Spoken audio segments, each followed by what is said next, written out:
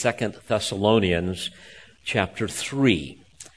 We will continue our verse-by-verse analysis of this amazing epistle. In a few minutes, we will be looking at verses 6 through 15. And from this text, we will learn much about a biblical work ethic. Now, some of you may hear that and think, my goodness, that sounds boring. I hope that will not be the case, but I want to remind you that God is passionate about His glory. And God is most glorified when we are most satisfied in Him. He is most glorified when we experience the joy of His presence within us. And the way we experience the presence, the joy of the Lord in us is through our obedience. And therefore it is most important in the grand scheme of giving glory to God to understand His Word, to apply His Word. And in so doing, we experience great joy, great blessing, and He is glorified. You see how that works? It's really not that complicated. Joy is truly dependent upon our obedience, which produces holiness. And God delights in our happiness, and He delights in the beauty of His holiness in us. So having said that, let's look at what Paul says to the saints there in Thessalonica and ultimately to all of us. 2 Thessalonians 3, beginning in verse 6. Now, we command you, brethren, in the name of our Lord Jesus Christ, that you keep away from every brother who leads an unruly life and not according to the tradition which you received from us. For you yourselves know how you ought to follow our example, because we did not act in an undisciplined manner among you, nor did we eat anyone's bread without paying for it, but with labor and hardship we kept working night and day, so that we would not be a burden to any of you. Not because we do not have the right to this, but in order to offer ourselves as a model for you, so that you would follow our example. For even when we were with you, we used to give you this order. If anyone is not willing to work, then he is not to eat either. For we hear that some among you are leading an undisciplined life, doing no work at all, but acting like busybodies.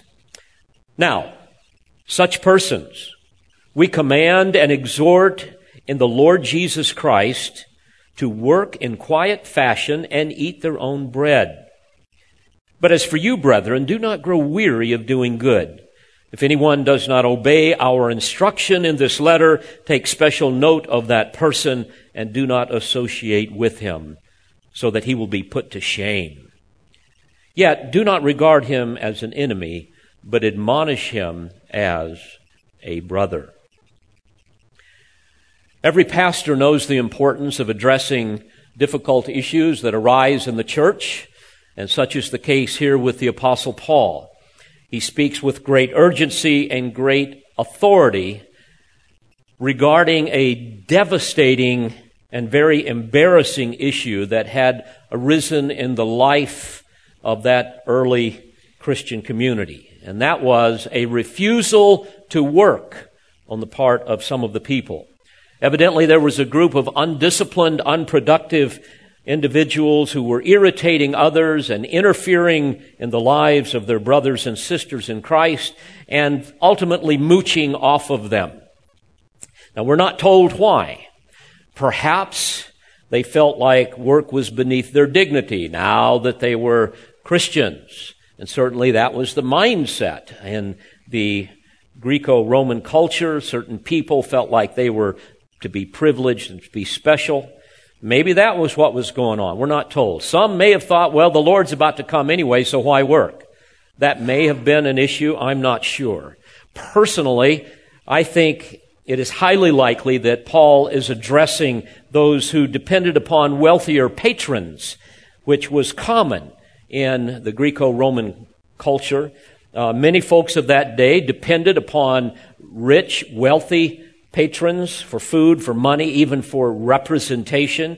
And the wealthy patrons then enjoyed the public honor that was bestowed upon them for their beneficence. G.L. Green, one scholar, put it this way: in this relationship, the patron was under social obligation to continue the economic and social support of his or her clients. To cut a client off would place the patron in a relationship of enmity with the client. Paul, on the other hand, taught Christians who were clients that they should not depend on their patrons for their support, whether or not the person was a Christian. And he reminded Christian patrons that they were not under any obligation to continue their support of those in the congregation who simply did not want to change their status and go to work, end quote. So probably some of these believers were clients of some patrons that were in the church. We know that some of the wealthier Greek women had come to saving knowledge of Christ. And perhaps there were others that were there that were patrons, and maybe they had some of these clients had patrons outside of the church. We don't really know, but evidently what was going on is there were people that simply refused to work. And regardless of the motivation, we know that at the core of such an attitude is really the fundamental issue of pride. And pride, in this case, manifests itself in laziness, what the Bible calls a sluggard. Biblically, a sluggard refers to a lazy person filled with pride who lacks self-control. And as you might imagine, these folks were creating disunity and discord in the church. They were a burden to those who did work, and they were negatively impacting the loving harmony and effectiveness, the effective witness of the church. So this had to be stopped. It had to be stopped immediately. You see, left unchecked, this would ruin the church, as it does families, as it does communities and even countries. We need to look no further than what is happening in the United States to see the devastating consequences of laziness, especially when it is rewarded. The entitlement society in which we live is literally destroying our country. Taking money from those who work to give to those who won't is not only unfair to productive citizens, it is also unfair to the sluggard because it enables that person in their sin. It animates their pride with a sense of entitlement and ultimately produces a welfare culture. Then the welfare culture becomes a breeding ground for poverty, for immorality, for crime and hopelessness, meaningless, bitterness, family breakdowns, and an overall lack of motivation, and certainly an entitlement mentality. Many people begin to think, well, why work when you can get free stuff? In fact, you owe me free stuff. And then this fuels the grievance industry that works hand in hand with the Democratic Party that uses entitlements to buy votes, all the while maintaining a permanent underclass that they can always depend upon to keep them in power. Well, God understands how this whole thing can just unravel in a church, in a family, in a community, in an entire culture, in a civilization. He speaks about this in numerous places in His Word. For example, in Proverbs 10, verse 26, we read, like vinegar to the teeth and smoke to the eyes. In other words, two things that are very irritating. So is the lazy one to those who send him. In other words, sending a lazy servant on a mission is going to be a very irritating and unpleasant experience. That's the idea. Proverbs 15, verse 19, the way of the lazy is as a hedge of thorns. In other words, the slothful person seems to constantly find obstacles along the way of their life. But, he says, the path of the upright is a highway. Proverbs 24, verse 30 and following, I passed by the field of the sluggard, and by the vineyard of the man lacking sense. And behold, it was completely overgrown with thistles. Its surface was covered with nettles, and its stone wall was broken down. When I saw, I reflected upon it. I looked and received instruction. A little sleep, a little slumber, a little folding of the hands to rest. Then your poverty will come as a robber and your want like an armed man. No wonder Paul would say, if anyone is not willing to work, then he is not to eat either. But before examining this text, I think it's very important that we all have a clear understanding of God's perspective on work, to understand a biblical work ethic. And this is crucial for us to really have a God-centered life and therefore reflect God's glory and enjoy His glory and so forth. So let me ask you to ask yourself, why do you work? Is it to merely make money to pay the bills? Otherwise you wouldn't work at all? Is it to merely make money so you can buy more things, so that you can get a big bank account, so that you can enjoy a great retirement someday? If you won the lottery and suddenly you were fabulously wealthy, would you still work? Do you hate work? Not so much do you hate your current job, but work itself. Do you see work as the result of the curse? Do you see any intrinsic value in work, or do you believe work just really doesn't have any value? It's just something you have to do. In other words, do you denigrate the importance of work? You see it only as kind of a necessary evil, and you wish you never had to work again as long as you live. Do you play at your work and work at your play? Do you put out just enough effort to avoid being fired? Or do you give it your all? Ask yourself, am I indifferent to the quality and the quantity of my work? In other words, are you always looking for ways to cut corners and take advantage of your employer? Do you work hard just to impress your employer for the purpose of making more money or gaining a more prestigious position? Well, how you answer these things, dear friends, really determines your work ethic, but it also determines your theology of work. If I can summarize it in just a sentence, from God's perspective, work is a gift that He has given to us for our good and His glory. Work is a gift that He has given to us for our good and His glory. It is a means whereby we can put on display what it means to live in the image of God. For it was by the work of His hands that He has created all things. It's by the work of His hands that He continues to sustain all things according to His sweet providence.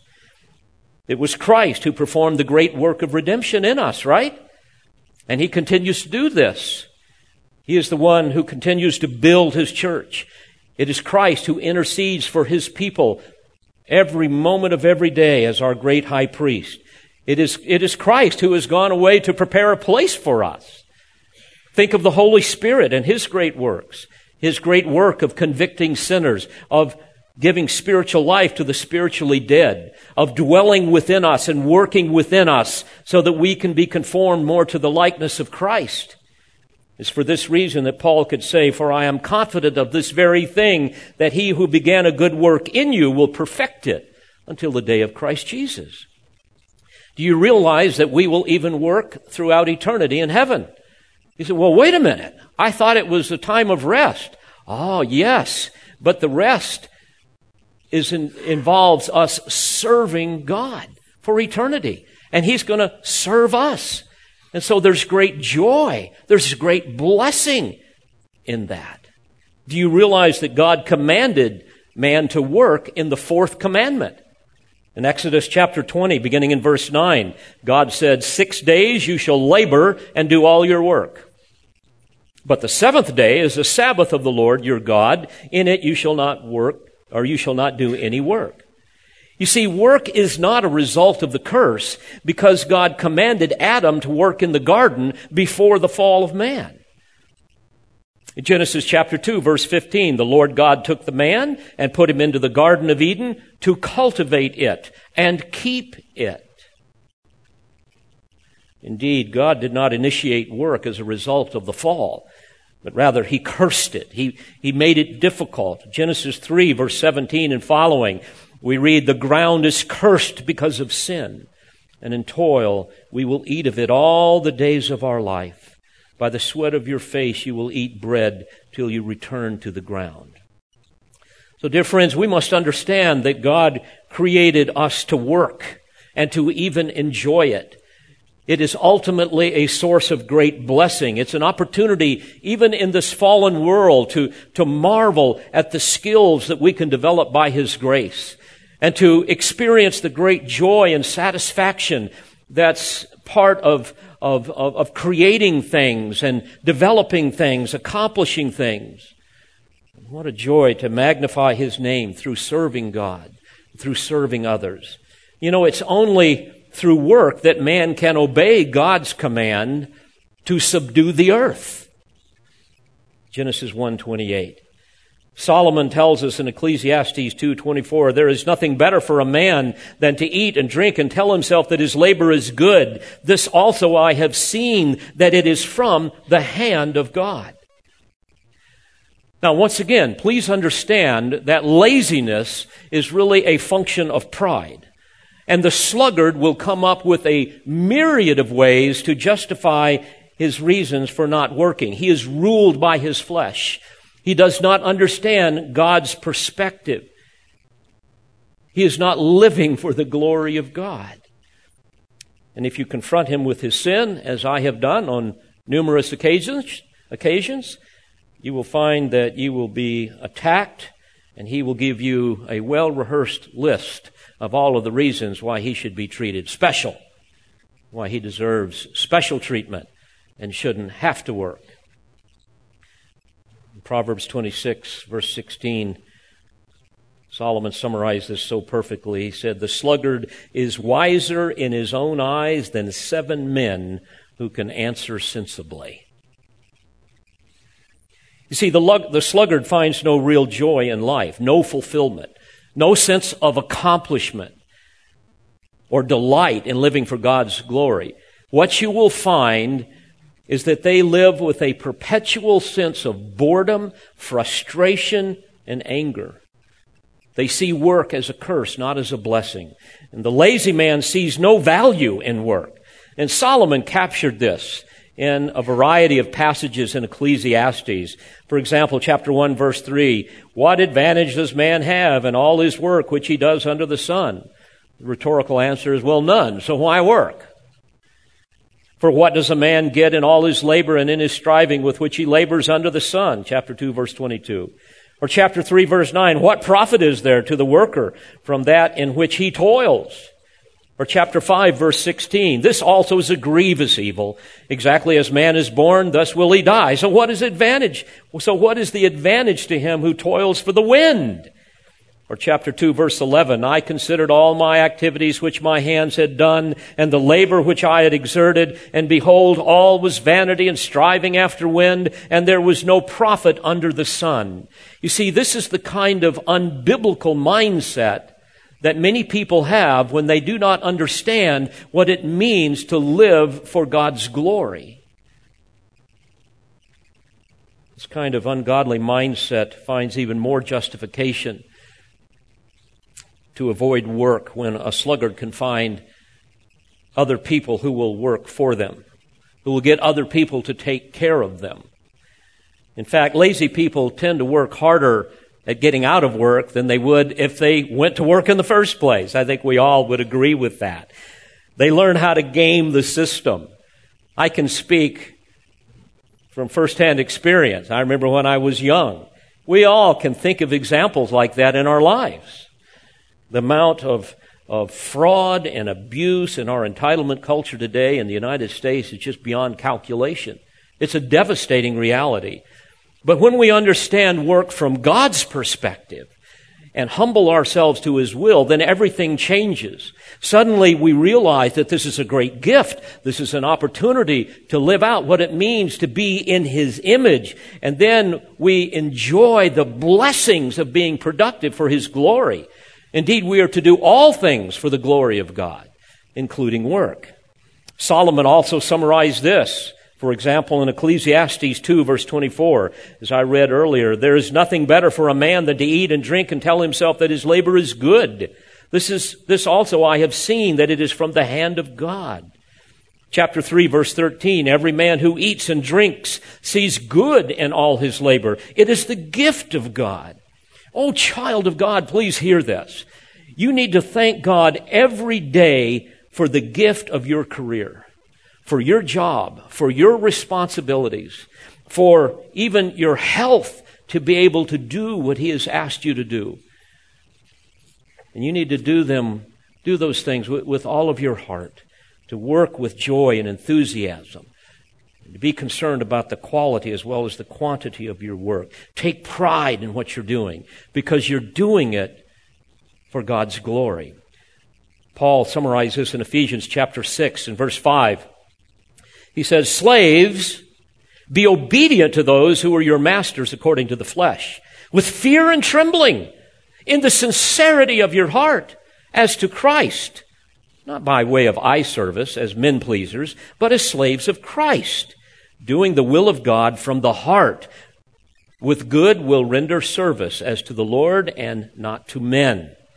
And likewise, Solomon summarized this in Ecclesiastes 5, beginning in verse 19. "Furthermore, as for every man to whom God has given riches and wealth, He has also empowered him to eat from them and to receive his reward and rejoice in his labor. This is the gift of God. For he will not often consider the years of his life, because God keeps him occupied with the gladness of his heart." Folks, the sluggard is not occupied with the gladness of his heart. As I said earlier, his life is boring, he's frustrated. How miserable would it be to really not have any job, to just kind of float through life, and to know that you're basically good for nothing? What do these people do with all of their time? I think of the old adage, idle hands are the devil's workshop, right? By the way, as a footnote, I was thinking about this. When your kids say to you, as they will often do, "I'm bored," please know they are not saying, "I want to be productive, put me to work," right? That's not what's in their heart at that point. They're basically saying, "You need to entertain me. You need to orbit around the gravity of my self-centered demands." Well, that's foolishness bound up in the heart of a child. The rod of discipline will drive that far from them. So when that happens, one of the rods that we can use is to tell them, you need to find a way to be productive. And I'll tell you what, I'll give you 5 minutes to do that. Otherwise, you won't have any supper tonight. It's amazing. I was thinking, when I was a little boy, I played with little matchbox cars. Some of you shake your head. A little matchbox car. I played in the dirt, and my goodness, we had pocket knives, and we carved hickory whistles. Probably aging myself here. I made my own slingshot. I shot everything that moved and didn't move. I had a BB gun. We had a bicycle. Folks, I don't think, I was trying to think, I don't know if I was ever bored. I'm not sure. I may have been, but I think of our kids today. I mean, they have Xboxes, they have these lifelike video games, they have cell phones, Netflix, YouTube, computers, all of these things. And I'm constantly hearing parents say, "What do I do with my kid?" They're bored. You see, what we must understand that boredom is far more a function of self-centered pride than it is a lack of something to do. And that's a hole, dear friends, that can never be filled. Beloved, know this. A self-centered child who is always bored will grow up to be a self-centered adult who is always angry, always discontent, always frustrated. There is not enough entertainment in all the world that can satisfy that kind of a heart. Proverbs 13, verse 4, we read, "The soul of the sluggard craves and gets nothing." In other words, he craves, but his appetite is never filled. And yet it goes on to say, "While the soul of the diligent is richly supplied." What a joy to know that when our children, when any of us come to a saving knowledge of Christ, we can humbly then find our delight in the Lord, and He will provide for us endless opportunities to serve Him, to be productive, to enjoy life. Everything from raking leaves, kids, to reading books, from making slingshots or carving hickory whistles. We're going to have to do that. I know some of you are looking at me like I have no idea what he's talking about. Well, we'll take care of that. But folks, life in Christ is filled with wonders. And when you understand that, you will never, ever, ever be bored. So pursue Christ. I want to also add in this context that laziness leads to poverty, although it is not always the cause of poverty. In Proverbs 6, verse 6 and following, we read, "Go to the ant, O sluggard, observe her ways and be wise, which, having no chief, officer, or ruler, prepares her food in the summer and gathers her provision in the harvest. How long will you lie down, O sluggard? When will you arise from your sleep? A little sleep, a little slumber, a little folding of the hands to rest. Your poverty will come in like a vagabond, and your need like an armed man." Well, enough introduction. Among those baby Christians in Thessalonica, in that newly established church, there existed a group of people who could work. They had opportunities to work, but they refused to work. Paul had already confronted this issue in chapter 4 of his first epistle, but to no avail. So he comes here in verses 6 through 15, and he addresses it forthrightly with great authority. Bear in mind, they read these letters to the congregation. Imagine what it would have been like for those people who refused to work to hear these things. Quite embarrassing, to be sure. Well, I wish to examine this text under three headings this morning. We're going to look at his exhortations to the disobedient, secondly, his exhortations to the obedient, and then finally, the example of Paul and Silas. So notice in verse 11, number 1, his exhortations to the disobedient.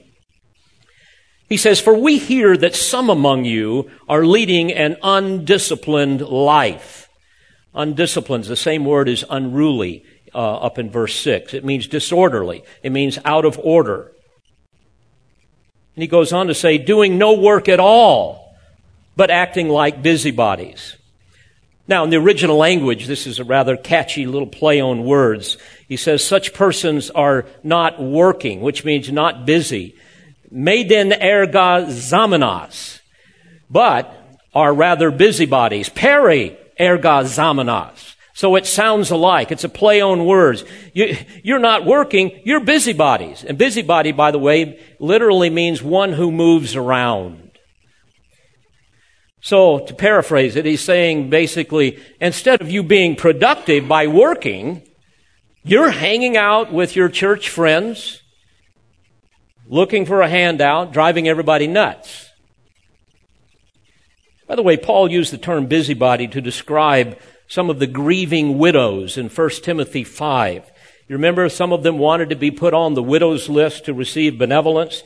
And he knew that they were in danger of succumbing to sexual temptation. He knew that those kind of women are easy prey for charlatans. And so he instructed them to remarry. And then in 1 Timothy 5, verse 13, in addition to that, he said, they learned to be idlers, going about from house to house, and not only idlers, but also gossips and busybodies, saying what they should not.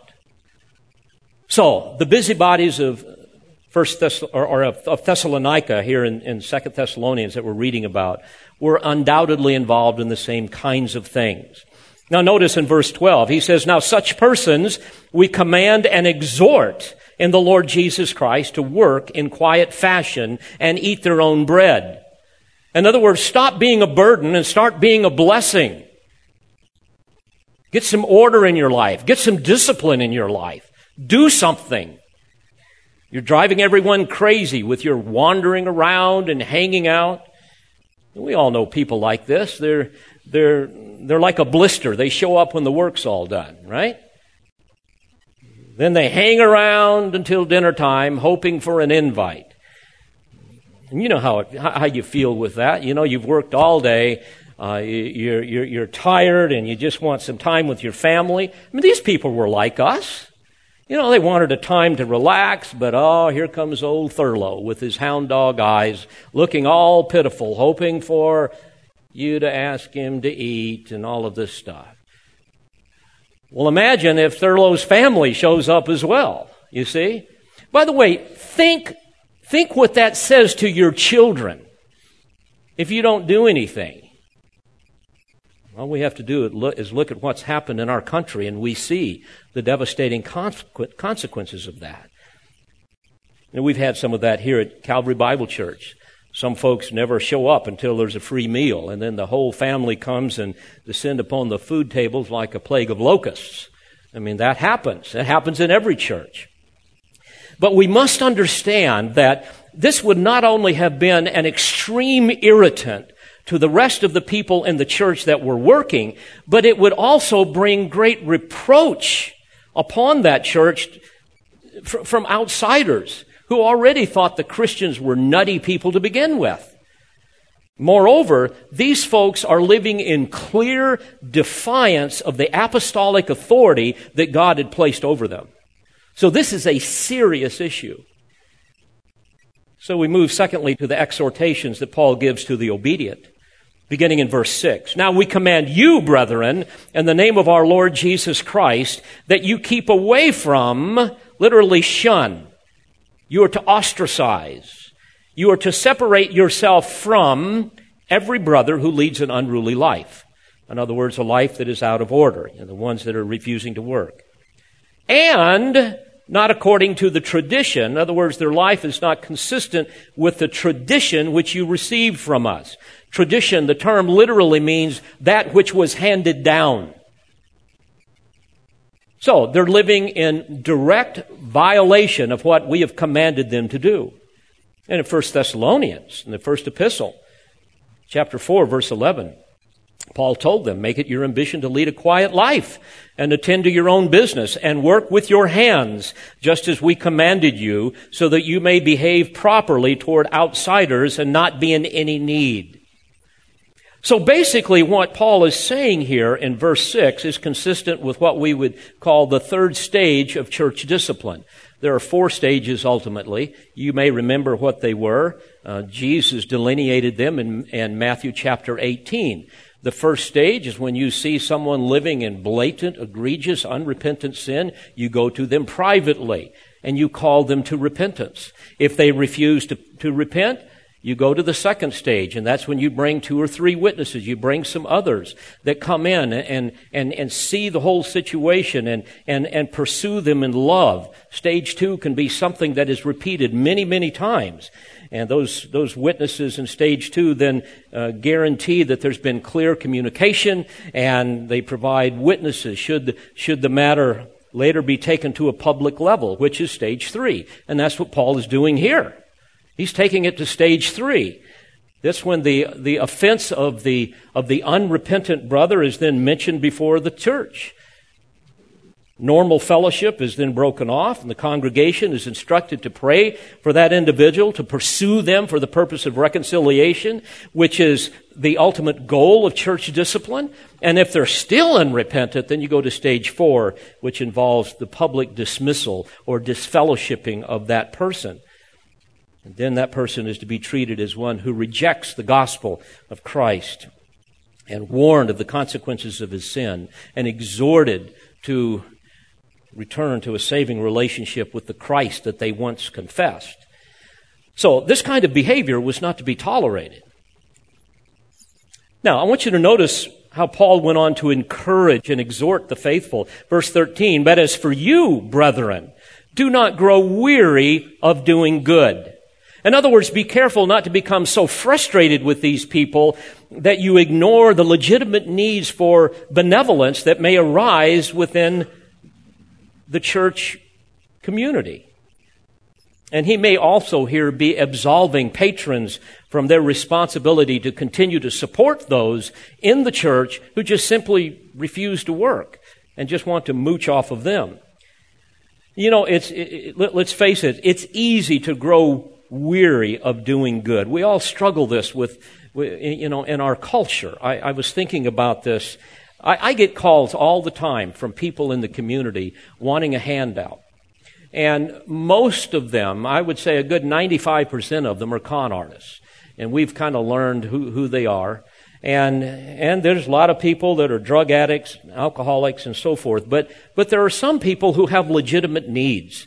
And it's hard to ferret that out. It's easy to discern within your own church family, but it's hard when you look at the community at large. But we are told in Psalm 41:1, how blessed is he who considers the helpless. Proverbs 28:17, he who gives to the poor will never want, but he who shuts his eyes will have many curses.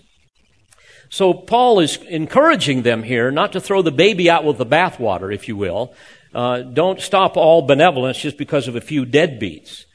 I would remind you of what he said in Galatians 6, beginning in verse 9. And let us not grow weary of doing good, for in due season we will reap if we do not give up. So then, as we have opportunity, let us do good to everyone, and especially to those who are of the household of faith. That has to be the priority. In other words, the church body. That's the priority of our benevolence. But then Paul continues his exhortation here in verse 14. He says, if anyone does not obey our instruction in this letter, take special note of that person. Literally, mark that person. And again, here I have to imagine in my mind's eye what the faces of those people must have looked like when they're hearing this letter read publicly. Mark that person. Take special note of that person. And then he says, and do not associate with him.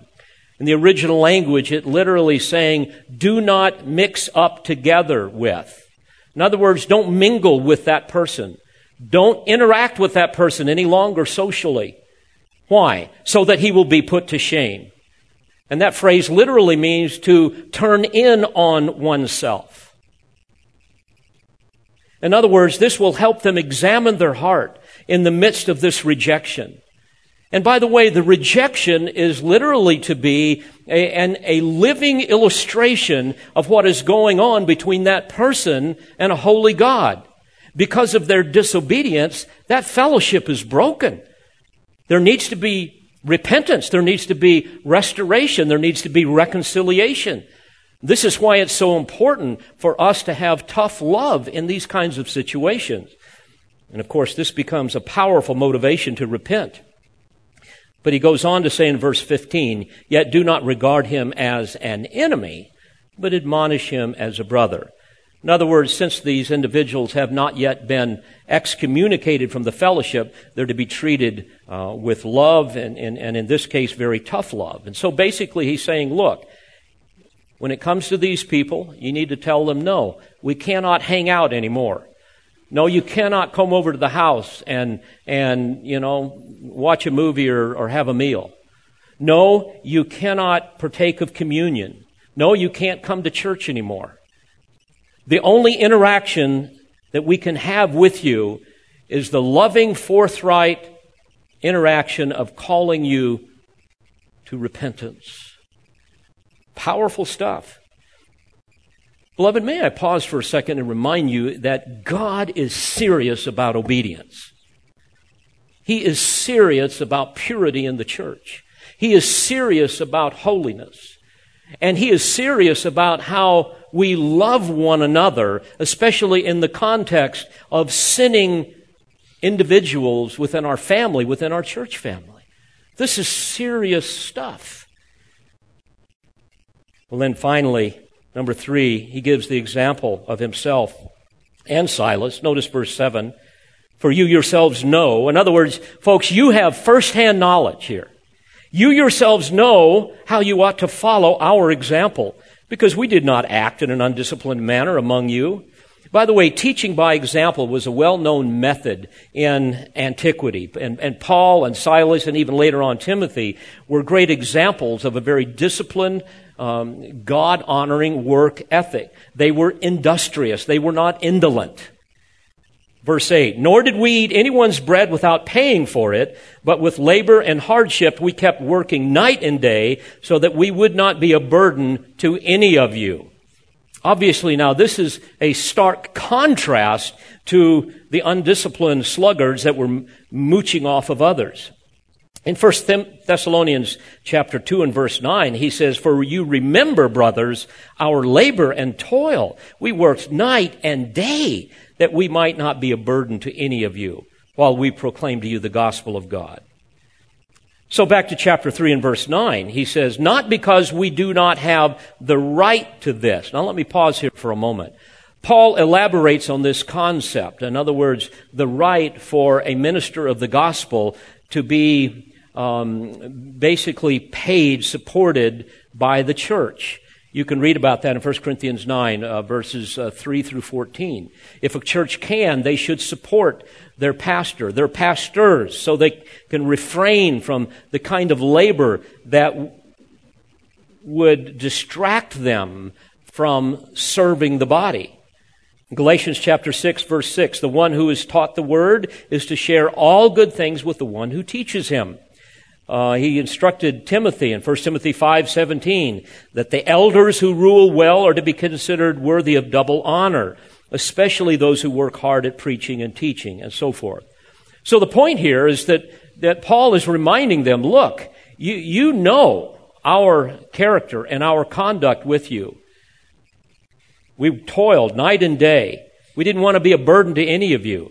Verse 9, "Not because we do not have the right to this, but in order to offer ourselves as a model for you, so that you would follow our example. For even when we were with you, we used to give you this order. If anyone is not willing to work, then he is not to eat either." So, they had warned them about this before. 1 Thessalonians chapter 4, as well as in chapter 5. And by the way, hunger is a great motivation for working, right? If you have a lazy child, and we all do, let's admit it. We were all lazy. Some of us are still lazy. I fight it at times. Come on, let's just be honest with ourselves. There are times where we just don't want to do the things we know we need to do. We're all prone to this. But if you have a lazy child, give him some responsibilities, and if he pouts and he complains, just don't feed him. Believe me, he won't miss many meals. So there was no justification for refusing to work, especially given Paul's example. And I might add that I think there's a broader application here with respect to Christian ministry. Every missionary and every pastor needs to have this kind of work ethic. I mean, we need to be the example in the Christian community. We need to set the pace. And frankly, a church will never rise above the level of its pastor and elders. And there should be no one in the church that works any harder at serving Christ than the pastors and the elders of the church. Well, Paul understood this, so he worked hard not to be a burden to those new believers. But he also wanted to make sure that they knew that he wasn't in it for the money. You remember why? Because all of the charlatans of that day were in it for the money. And they kept coming through to all of the people. They wanted basically two things: sexual favors and money. So this was very important. I might also add that I'm convinced that, unfortunately, the motivation of many so-called Christian pastors today has much more to do with money than the glory of God. I believe that so many today are really nothing more than entrepreneurs. They're not shepherds. Well, how sad to think that despite Paul's example, despite these clear exhortations, there was still a group of people that refused to work. And worse yet, they refused to submit themselves to the clear authority that God had placed over them. So the result, church discipline. Blunt, to the point, with full authority, but with utmost love for the purpose of restoration. Well, I challenge you, dear friends, to examine your own heart. What is your work ethic? How would your co-laborers and supervisors describe your work ethic? What about you stay-at-home moms? Are you disciplined? Are you productive? I hope so. And for all of us, are we concerned about the quality of our work as well as the quantity? Do we joyfully, do we diligently pursue our vocation that God has called us to? Or are we like the ungrateful, unproductive sluggards mooching off of others? Just think how that would affect your testimony. You say, well, but Pastor, I hate my job and I hate my boss. Then find another job. Find another boss. But until you do, give it your very all for the glory of God. 1 Timothy 6, verse 1, Paul says, all who are under the yoke as slaves are to regard their own masters as worthy of all honor. Why? So that the name of God and our doctrine will not be spoken against. So, folks, this is why we must have a good work ethic. Amen? I pray that we will all follow Paul's example, because when we do, God is honored, we are blessed, and sinners will see the transforming grace of the gospel. Let's pray together. Father, thank you for these truths. They're so practical to each of us. We all struggle with this in various ways at various times. So I pray that by the power of your Spirit, you will truly cause these words to bear much fruit in each of our hearts. Thank you for the jobs, the careers, even the health that you give us to serve you. May we all look for more and more ways to serve you, that we might experience more of your goodness and your grace. For it's in Christ's name that I pray. Amen. We pray you've been edified by this presentation. You've been listening to pastor, Bible teacher, and author Dr. David Harrell. For more information or for other messages from Dr. Harrell, please visit the Olive Tree Christian Resources website at otcr.org.